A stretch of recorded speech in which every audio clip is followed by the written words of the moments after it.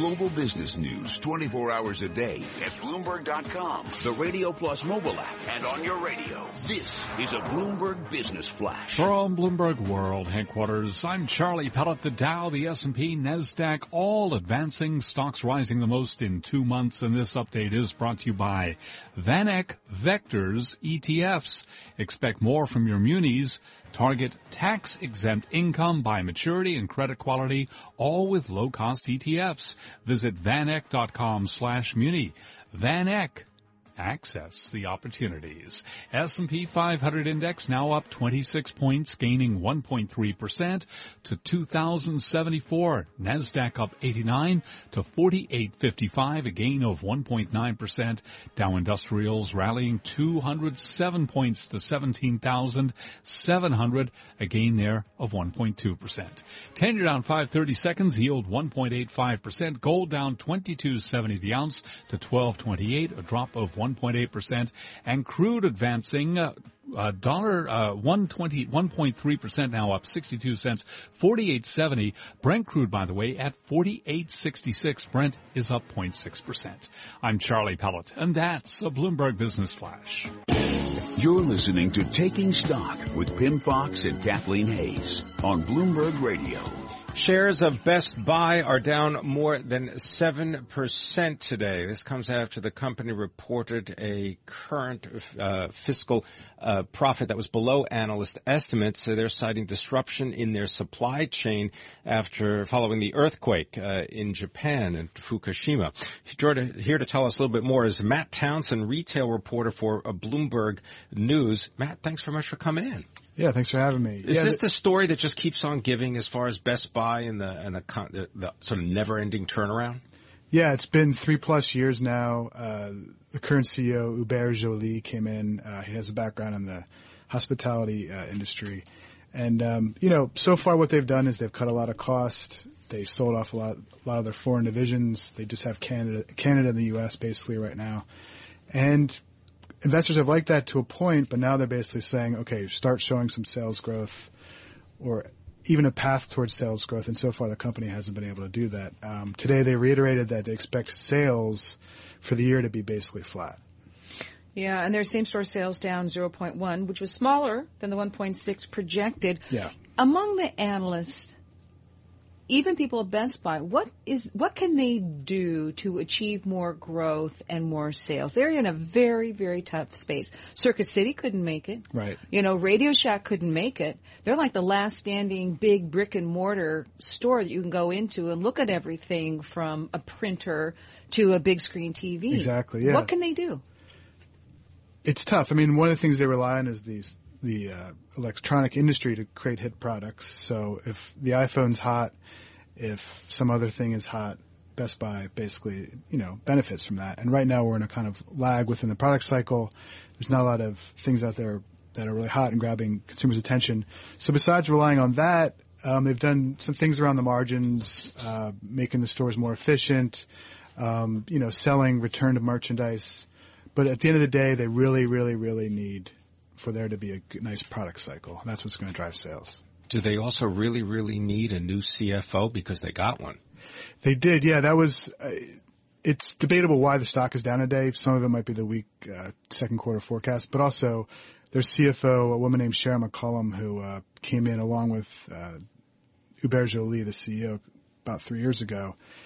She gave a lot of credibility to their turnaround. She was a retail veteran. She was at Williams-Sonoma, right? She was the Williams-Sonoma. chief operating officer at Williams-Sonoma. The analysts who covered her loved her. I mean, almost every time I would speak to an analyst, they would rave about Sharon McCollam. She came out and said, look, we're going to cut $1 billion in annualized costs. They did. They backed that up. And that was a big proving ground for this turnaround. And her leaving, has some analysts maybe questioning what's to come next, even though the company bent over backwards to say her replacement, this woman named Corey Berry, been in the company a long time, was groomed by Sharon to take over. So they're trying to paint it as, a smooth transition. Right now, where does it stand in terms of buys, holds, sells for Best Buy? Is anybody real positive? Are most people negative? It's a lot of people in the middle. What was big today was Citigroup analyst came out and went back from a buy to a hold. Analyst named Kate McShane, who's pretty influential in the industry. And she basically cited, concerns about going forward without the CFO, and, just a weak overall electronics market. I mean, as much hype as Apple and a lot of these tech companies get, I mean, they haven't really come out with a huge hit product in a couple of years now. All right. Hit products, very important if you're in retail. Matt Townsend, hit story for you today. Retail reporter for Bloomberg News looking at Best Buy earnings and their CFO departing. Well, from retail to politics, big story breaking the last couple of days. The governor of Virginia, Terry McAuliffe, a Democrat with close ties to the Clintons and a former board member of the Clinton Global Initiative, is now being investigated by federal authorities for perhaps some campaign law violations. Joining us to discuss this and tell us what he thinks it means for Hillary Clinton's campaign is Mark Halperin. He's the host of Bloomberg TV's With All Due Respect, which you can watch weekdays at 5 p.m. Wall Street time. And, of course, you can listen on Bloomberg 99.1 in Washington, D.C. So, Mark, this comes out of left field. What exactly is Terry McAuliffe being accused of, and why do you think it's a bad thing for Hillary Clinton?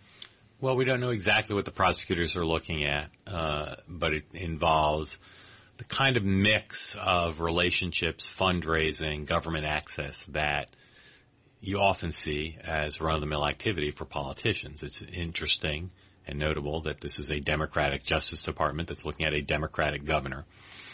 So if the two entities were of opposite parties, there would be an instant speculation that this was something political, because there is no more important person in the Clintons' life than Terry McAuliffe. He has been their biggest fundraiser over the years. He has also been a tireless advocate for them within the Democratic Party circles. Now as governor of Virginia, he used to be the Democratic Party chairman. And Virginia, of course, is a critical state in the election, in the presidential election. And Terry McAuliffe is expected to spearhead an effort in Virginia for Hillary Clinton to keep those electoral votes in the Democratic column. This is a evolving situation. The investigation might go nowhere, but it does threaten to engulf Terry McAuliffe in the kind of accusations that the Clintons have faced. Again, a commingling of fundraising, including potentially money from overseas, with relationships that verge into the governmental as well.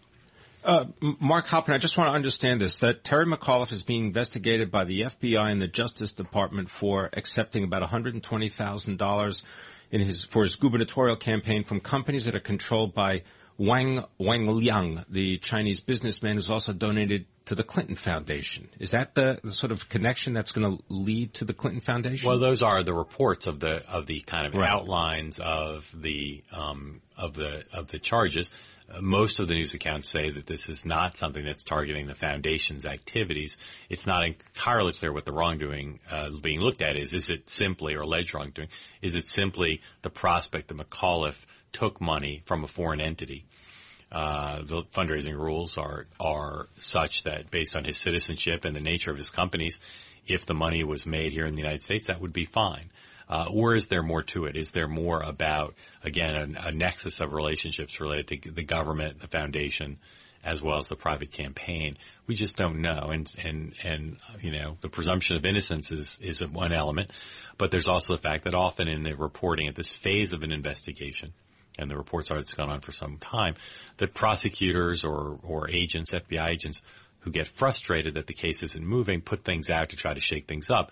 And you don't want to assume that all the things that are being leaked out there are necessarily true, or that just because there's smoke somewhere, there's necessarily fire. But as a potential problem certainly for Terry McAuliffe and potentially for the Clintons, both symbolic and substantively, this ain't a great development. And again, I'll say it comes not from a Republican Justice Department, but a Democratic one, suggesting that their motives are prosecutorial and potentially dangerous politically. So how does Hillary Clinton handle this for now, Mark? Does she just avoid the issue? Will reporters start hounding her about this at her appearances? Well, John Hammond and I asked her campaign spokesman last night, Brian Fallon, about it, and said simply, will you vouch for Terry McAuliffe's integrity? Fallon is himself a former Justice Department spokesman and is pretty cautious about these matters. He would not. I suspect Hillary Clinton will eventually be asked about this, and she'll probably plead ignorance. Terry McAuliffe himself claims, until the news accounts, he didn't know anything about the investigation. So she can probably, as long as there are no indictments, she can probably get away with saying it's an investigation I don't know anything about. but she certainly, I'm almost certain, will be asked about it the next time reporters get a chance. Mark, Senator Bernie Sanders and the Democratic National Committee agreeing to put some of his supporters on the convention platform committee. It's certainly a step towards unity. It's one of the long list of things that Sanders and his supporters have been looking for to try to move towards reconciliation. Sanders, at the 30,000 feet level, says that he doesn't want Donald Trump to win. He will, if he's not the nominee, help Hillary Clinton. But in the meantime, there's a lot of time between now and the final primaries and caucuses in first part of June. And then from there, 5 weeks or so to the Democratic Convention in Philadelphia. The hope for the optimist in the Clinton camp is that moves like this, giving him representation on an important committee for the convention, will get him effectively out of the race before the convention. The real danger for her now is that Sanders spends the intervening weeks continuing to agitate against her and talking about his issues, and uses the convention to make points rather than to unify. Thank you very much. Mark Halperin, hosted With All Due Respect, Bloomberg Politics, weeknights, 5 p.m. Wall Street time on Bloomberg Television and 99.1 in Washington, D.C.